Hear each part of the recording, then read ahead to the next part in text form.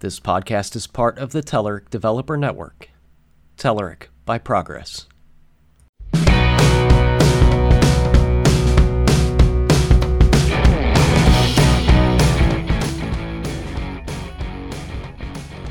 Hello and welcome to Eat Sleep Code, the official Telerik podcast. I'm your host, Ed Charbonneau, and with me today is my co-host, Brian Rinaldi. Welcome back, Brian. Hey, Ed. It's been a long time. It has. It's summer, so we've been doing stuff, right? Yeah. Like leaving our phones on while we record and like that. Getting messages popping up. Yeah. How's your summer been so far? It's been good. I've had a lot of visitors here at the house. We've been taking travel days to go to theme parks and do fun stuff. It's just basically your average summer. How about you? Oh, good. Yeah, we went on a big vacation. Did Denmark and Norway and the cruise and stuff like that with the whole family. It was fun. Sounds really awesome. Yeah, it's beautiful. Really cool stuff. Yeah. Yeah, that's probably why you guys haven't heard us around for a while. We've been either vacationing. Yeah, traveling with family or exploring the world like Brian here. And we've had a lot of shows in the can. I've gone and traveled a bit before the vacations started, and we recorded a lot of shows at Codepalooza and Star Trek, and we've been playing those. Hopefully everybody's enjoyed that big queue of content that we pushed out, and hopefully everybody's listening to us while they're traveling as well. These shows are great for while you're passing time on the plane or in the car, and teach the kids how to code while you're driving, right? I'm kidding, of course. But they're great to fire up the podcast and put your earbuds in and tune out the ruckus in the back seat. We've had some good shows. We just rounded out our conference material with degree-seeking developers, which I recorded at Codepalooza, along with a mobile strategy panel. So if you haven't caught those two shows yet, those are the last couple in the queue for the busy travel season I just had, and we'll be getting some new interviews together shortly. But we have our Developer Digest show back, and that's where Brian and I talk about latest and greatest things happening in the industry. We have a newsletter that goes out. Brian, if they haven't heard about the newsletter before, what's the details on that? Oh, we send it every other week, and it includes articles from the Telerik Developer Network, but also articles from around the web that on topics relevant to both front-end developers, .NET developers, and just developers in general.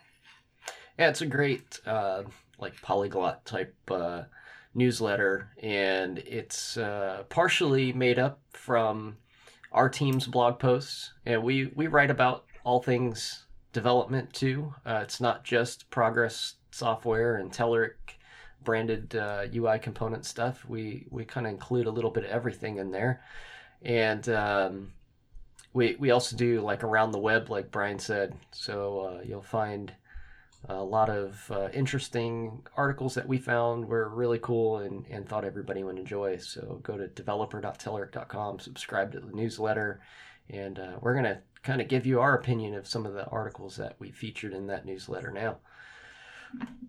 So first up, and actually there's going to be a little bit of theme here. We've got a lot of .NET stuff this week. So if you're a .NET developer, you've got a great amount of content to go check out. And being a .NET developer, I'm happy to kind of give you my 2 cents on a couple things here. We've got building reusable UI components for ASP.NET Core up first. That was an article written by Scott Addy from Microsoft. Yeah, and you seem pretty excited. I noticed you tweeted about that today because I think it was about the tag helpers specifically. Tell everybody what your thoughts are on that. So I gave the article a good read. Tag helpers is a pretty hot topic for ASP.NET Core developers right now. And Scott hit on something that I've tried to communicate myself time and time again, and he just worded it really well.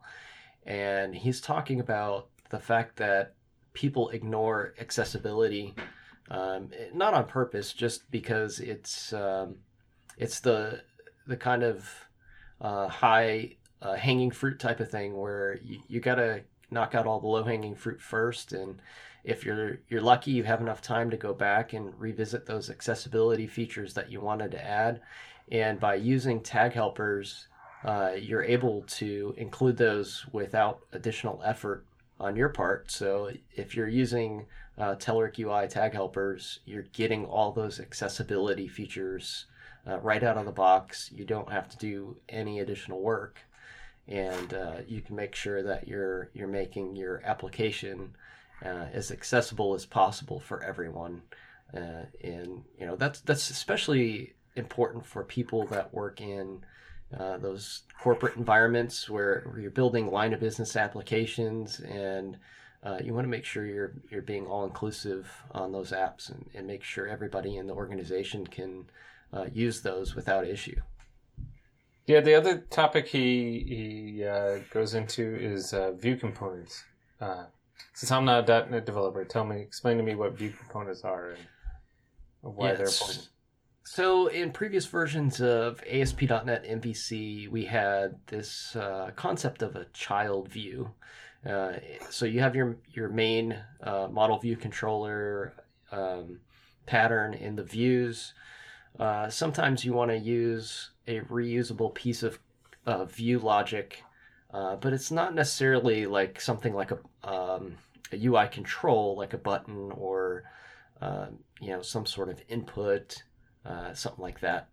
Even a chart, it's not so small that it can be componentized like that, but maybe you have a survey widget or something that has many components that make it up, but it's something you want to use throughout the application.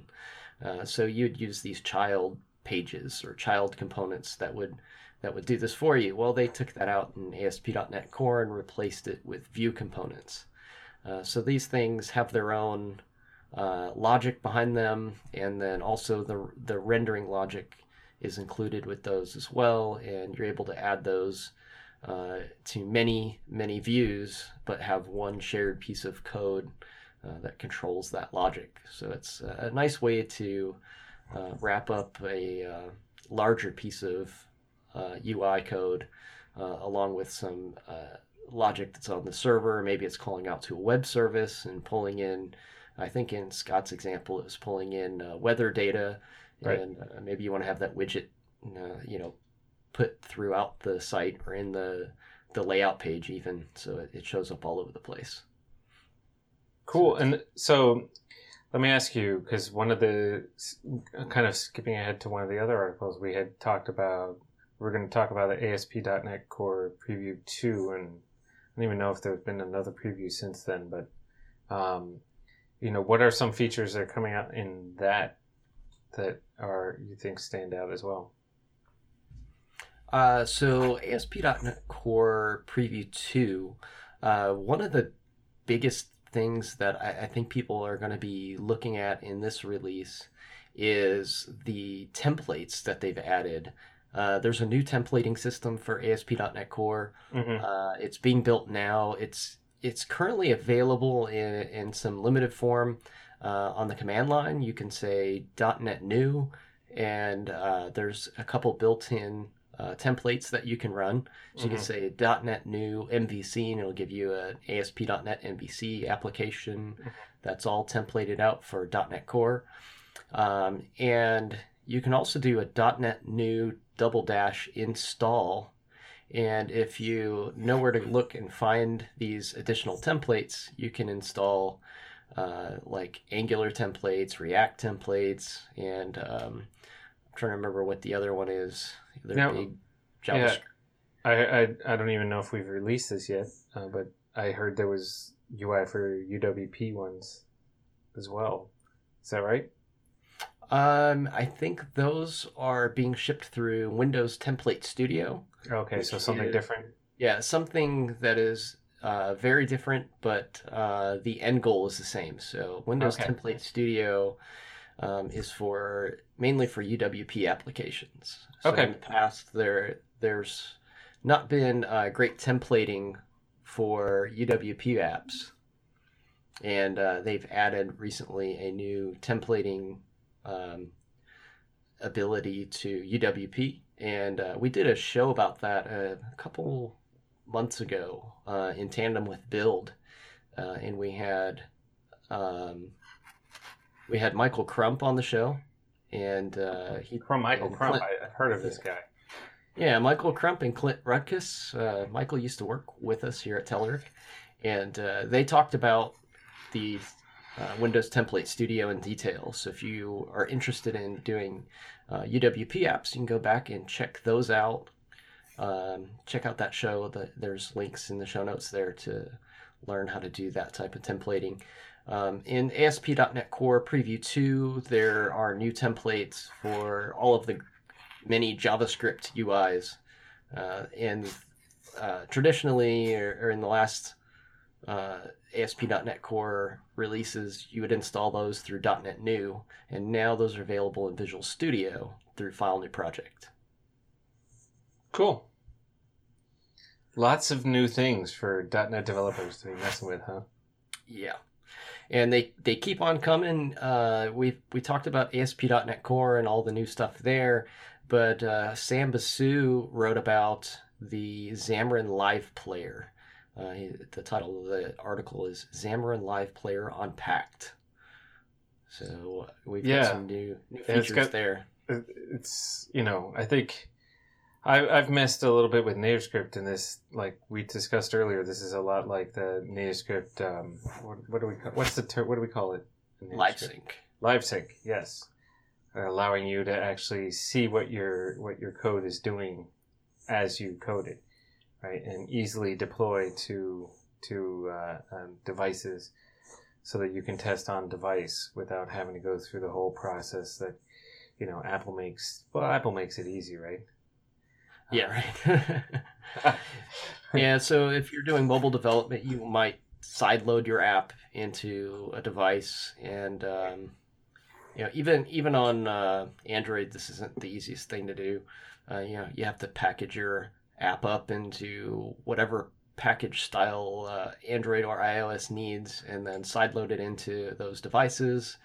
And if you make any kind of change that requires compilation, you're going to do that whole process over again, and it just gets to be too much to keep checking on changes over and over. Well, and this one, it seems like even, to a certain degree, it sounds like there's some limitations in it, but you can even actually change code and have it view it running live on the device. Like, not that you even have to push it. You can live run it and then start changing certain types of aspects of the code that will actually show up right away. Yeah, so you load essentially a app that synchronizes the live viewer or live player with Visual Studio.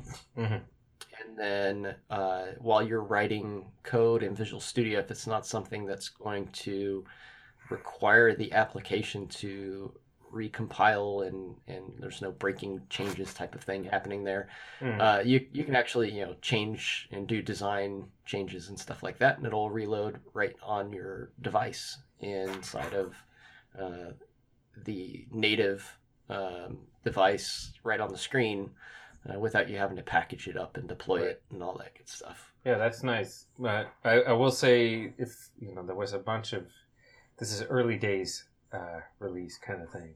There's a lot of caveats he had about different kinds of limitations between which devices it works on, or how big the app can be, and things like that. So another one he said was no custom renderers. So there, and even this is like a preview release, if I understand it right.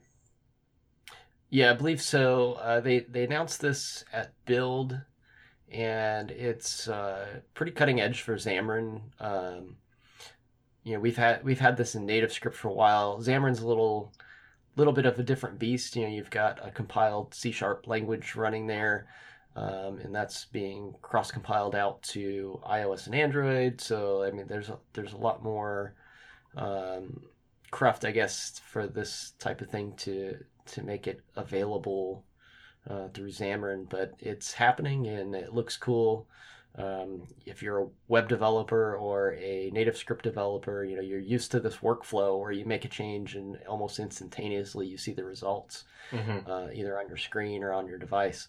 So having this for Xamarin's a powerful feature. Right. Yeah, that's really nice.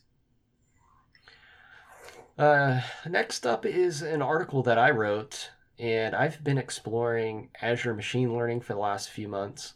And I've been writing a series on that, and we've been publishing that to TDN, or Telerik Developer Network.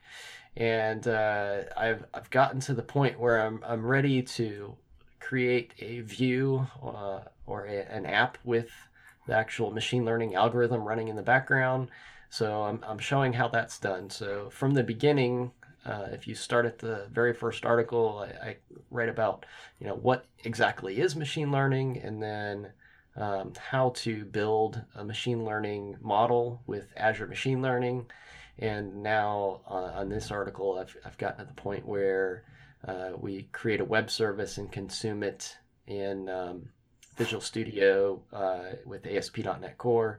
And most of this is actually just using JSON. So we're creating a HTTP request and going out to Azure Machine Learning. And the real difficulty of it is not so much the machine learning part anymore, but just dealing with the JSON that's going back and forth from the application to the machine learning web service. And the way this is structured, the object that comes back from Azure Machine Learning, or needs to go, to Azure Machine Learning and populate all of the fields that you need to populate, depending on how large your model is and how many inputs it has. There can be quite a few.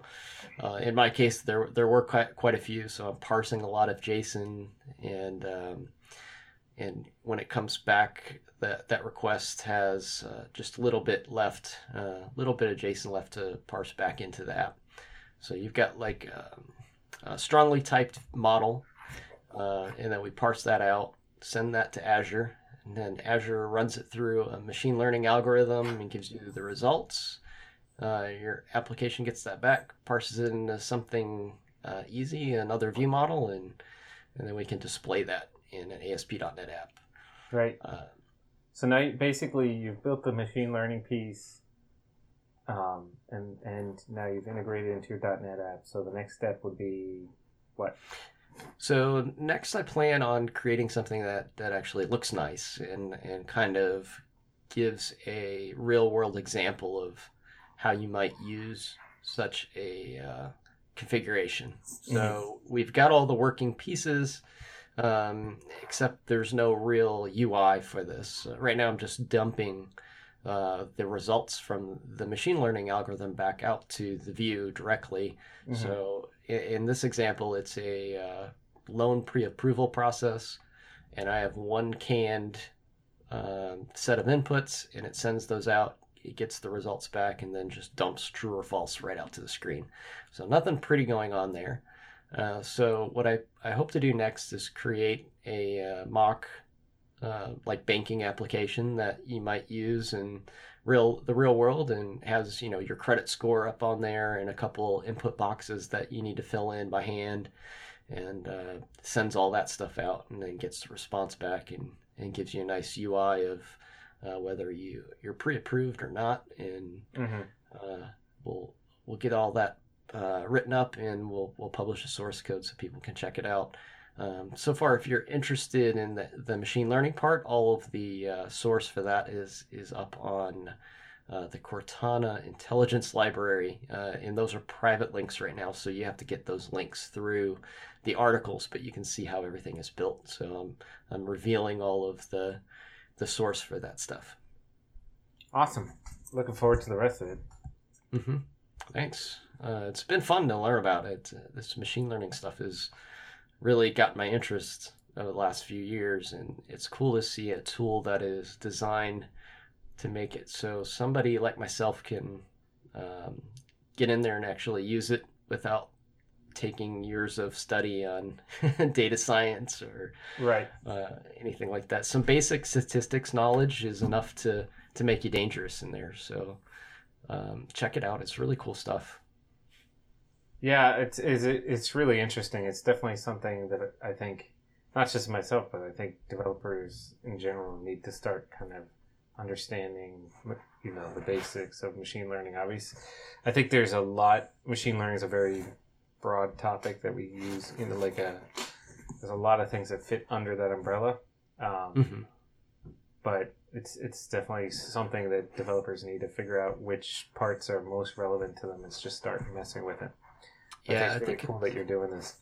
Well, thank you. I think it's a must-have for the future of developers' careers to at least understand what's going on out there in machine learning and know how to interact with services that are built from it, and kind of understand why you get the responses that you get from it, and what things like a confidence score mean, or probability score mean when you get your answer back from a machine learning algorithm. It's really important to know that.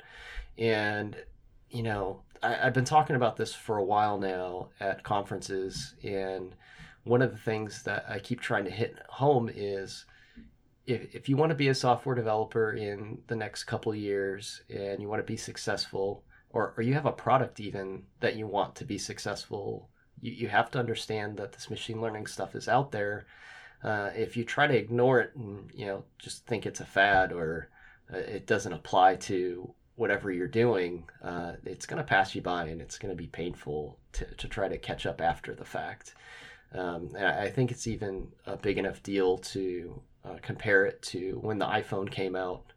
The mobile deniers think that mobile isn't important, and waited to see what happened, waited too long, and now there's a lot of people trying to play catch up in the mobile space, and it's hard to catch up on this stuff once it's passed you by. Yeah, never mind the fact that sometimes if you're not there early, that not only does that pass you by, but you miss the opportunity that your business, not just to grow your business, but maybe to keep yourself in business. I saw lots of people who did not, lots of companies who didn't do anything about mobile, like you said, and never mind that they are playing catch up. Some places just simply that killed them because their competitors went there and they didn't, and so it's you don't even have the opportunity to catch up. Yeah, I think this is the same. I think this is paramount. Like, if you're not investing in this technology now, then you're already behind. And if you keep ignoring it, then, like you said, you're either going to be, out of the job, or out of a product, or however that may go. But it's not going to turn out well, is what I'm saying. Yep. It's something to look at. Glad I'm learning about it in detail now, and glad to be able to share that with others and try to put it in some terms that are familiar with developers. And it's cool to see a tool out there that helps do that as well. Nice. So what's next? We got code sharing between web and mobile. So this is our colleague Sebastian wrote this article.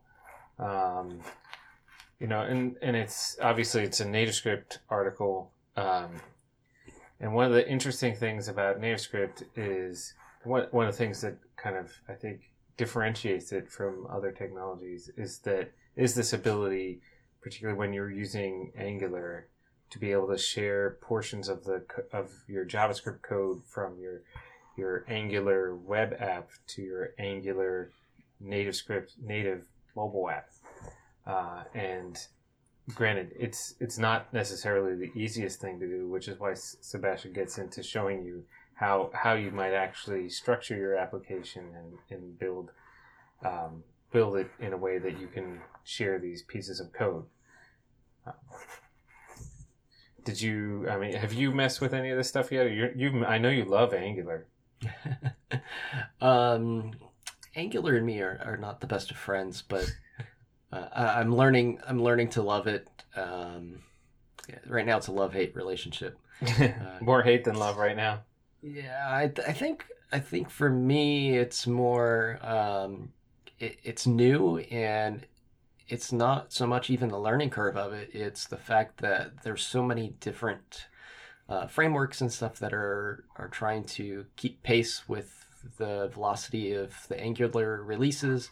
We've gone from beta to Angular 2, the full release, and then we skipped right past 3, went to 4, and now we're on like 4.2.6, something like that. And it just keeps moving really fast. And every time Angular changes, the other things that use along with it have to change to keep up, and you get weird errors that don't make a whole lot of sense, at least most of the time, in my opinion.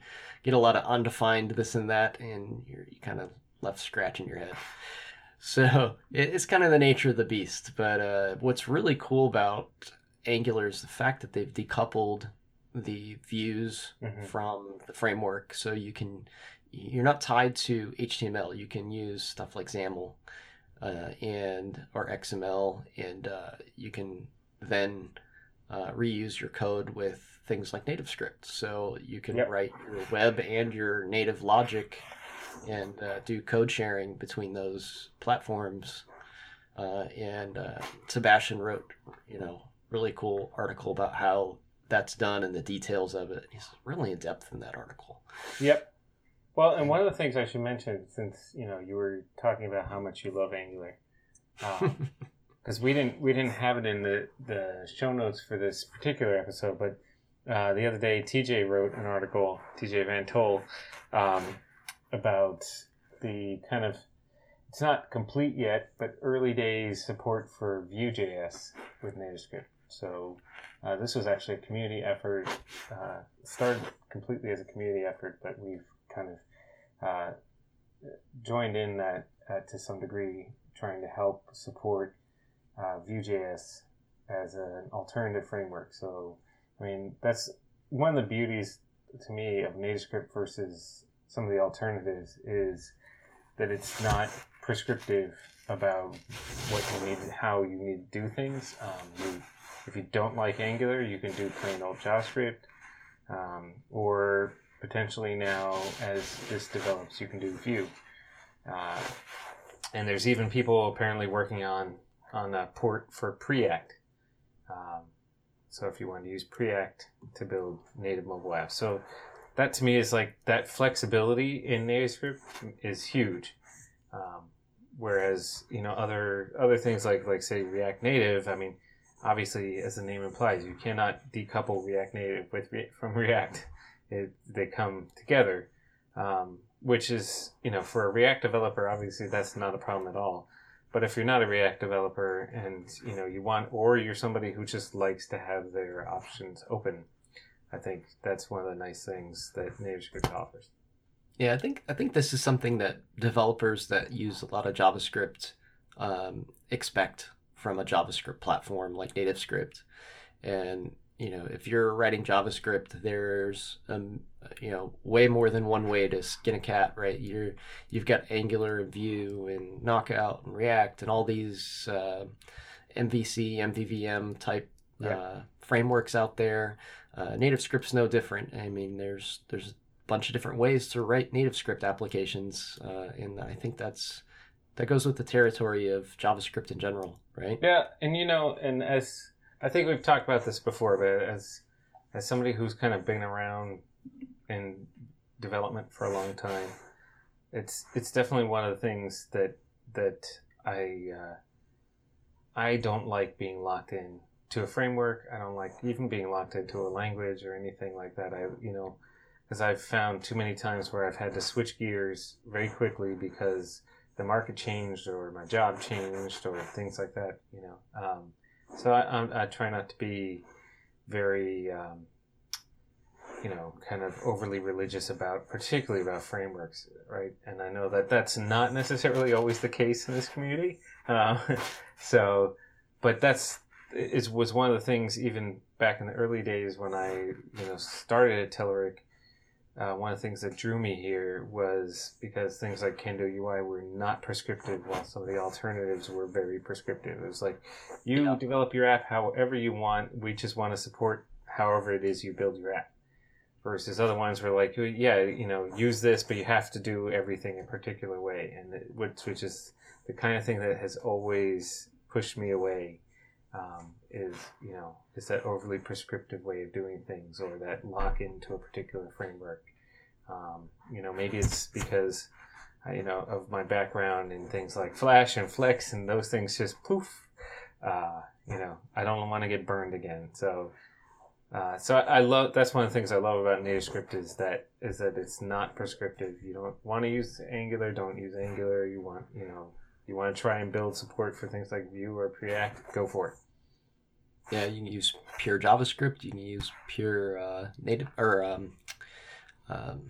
pure Angular. Is that TypeScript.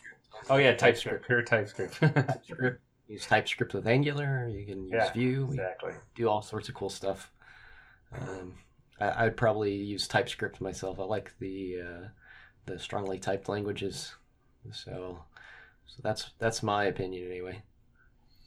Yeah, I don't have a strong opinion yet, unfortunately. So maybe you'll form one at the NativeScript Dev Days. Yes, maybe I will. So that's kind of one of the other reasons we haven't talked is because I've been like crazy planning events, which are 2 different events, one being NativeScript Developer Days, which some of you may recall we did last year in September in Boston. This year it's also in September, but in New York City. And so it's September 18th and 19th, right in Manhattan, a few blocks away from Grand Central Station at a place called Scandinavia House. We got a ton of speakers lined up already. Pretty much the whole schedule is set. If you check out the site at developerday.nativescript.org, you can see the schedule and all the details there. We've got a lot of great speakers, not just people from the engineering team and from DevRel, but we got people like Tracy Lee and Nathaniel Anderson and Nathan Walker, Alex Ziskin, Jeff Welpley, so Nick Raboy. So these are all people who, if you're either a NativeScript or a JavaScript developer, you may have heard of these people already. So it should be really good. It should be a lot of fun, and obviously tickets are on sale. So yeah, if you want an excuse to go visit New York and see New York, use NativeScript as your excuse. Exactly. Get your company to pay for it if you can. And then the other one that I'm working on, well, for many of our listeners, maybe a little bit out of reach for them, is DevReach, so if anybody who's listening has been a long time Telerik fan, they may remember DevReach for many years. Telerik ran it in Sofia, Bulgaria, and it was for that region. It was probably one of the most prominent conferences, developer conferences. One of the things that was really neat, and I spoke at it twice. One of the things that was really neat about it is that it was never about Telerik products, right? It was really a community conference that happened to be sponsored and run by Telerik. And I think that's one of the things we're trying to bring back to it again this year. So it's going to be in November 13th and 14th. So if anybody is actually listening and who lives in Europe or feels like traveling all the way to Sofia, Bulgaria, tickets are on sale for that. I have some big name speakers that are going to be announced, but we already have some really well-known speakers already on the list, including Ray Camden, Tomomi Yamura, Eric Lawrence, who used to work for us, now works for Google, who is the creator of Fiddler. So I know we got a lot of Fiddler fans, and I've got some other really exciting names coming up. Scott Addy, who wrote the article we talked about today, it will be speaking there as well. I'll also have Scott Addy on the show next week. Oh, cool! You guys can talk about it. We just confirmed him this morning, so he will be there. So that's exciting as well. Very nice. So that does it for us today. If you'd like to listen to more shows, subscribe to our show on Apple Podcasts. We're also available on Channel 9. That's really handy if your company firewalls won't let you get the podcast. Maybe you've conned them into getting Channel 9 available on your networks. So we are up on Channel 9 if you want to just listen to us while you work. And you can also find us on SoundCloud. And that's especially handy if you're viewing us on the web, or you can subscribe directly from there as well. Remember, you can always leave show comments at SoundCloud or developer.telerik.com, and you'll also find the newsletter there at developer.telerik.com. So thanks again for tuning in. Brian, thanks for joining me. Thanks, Ed.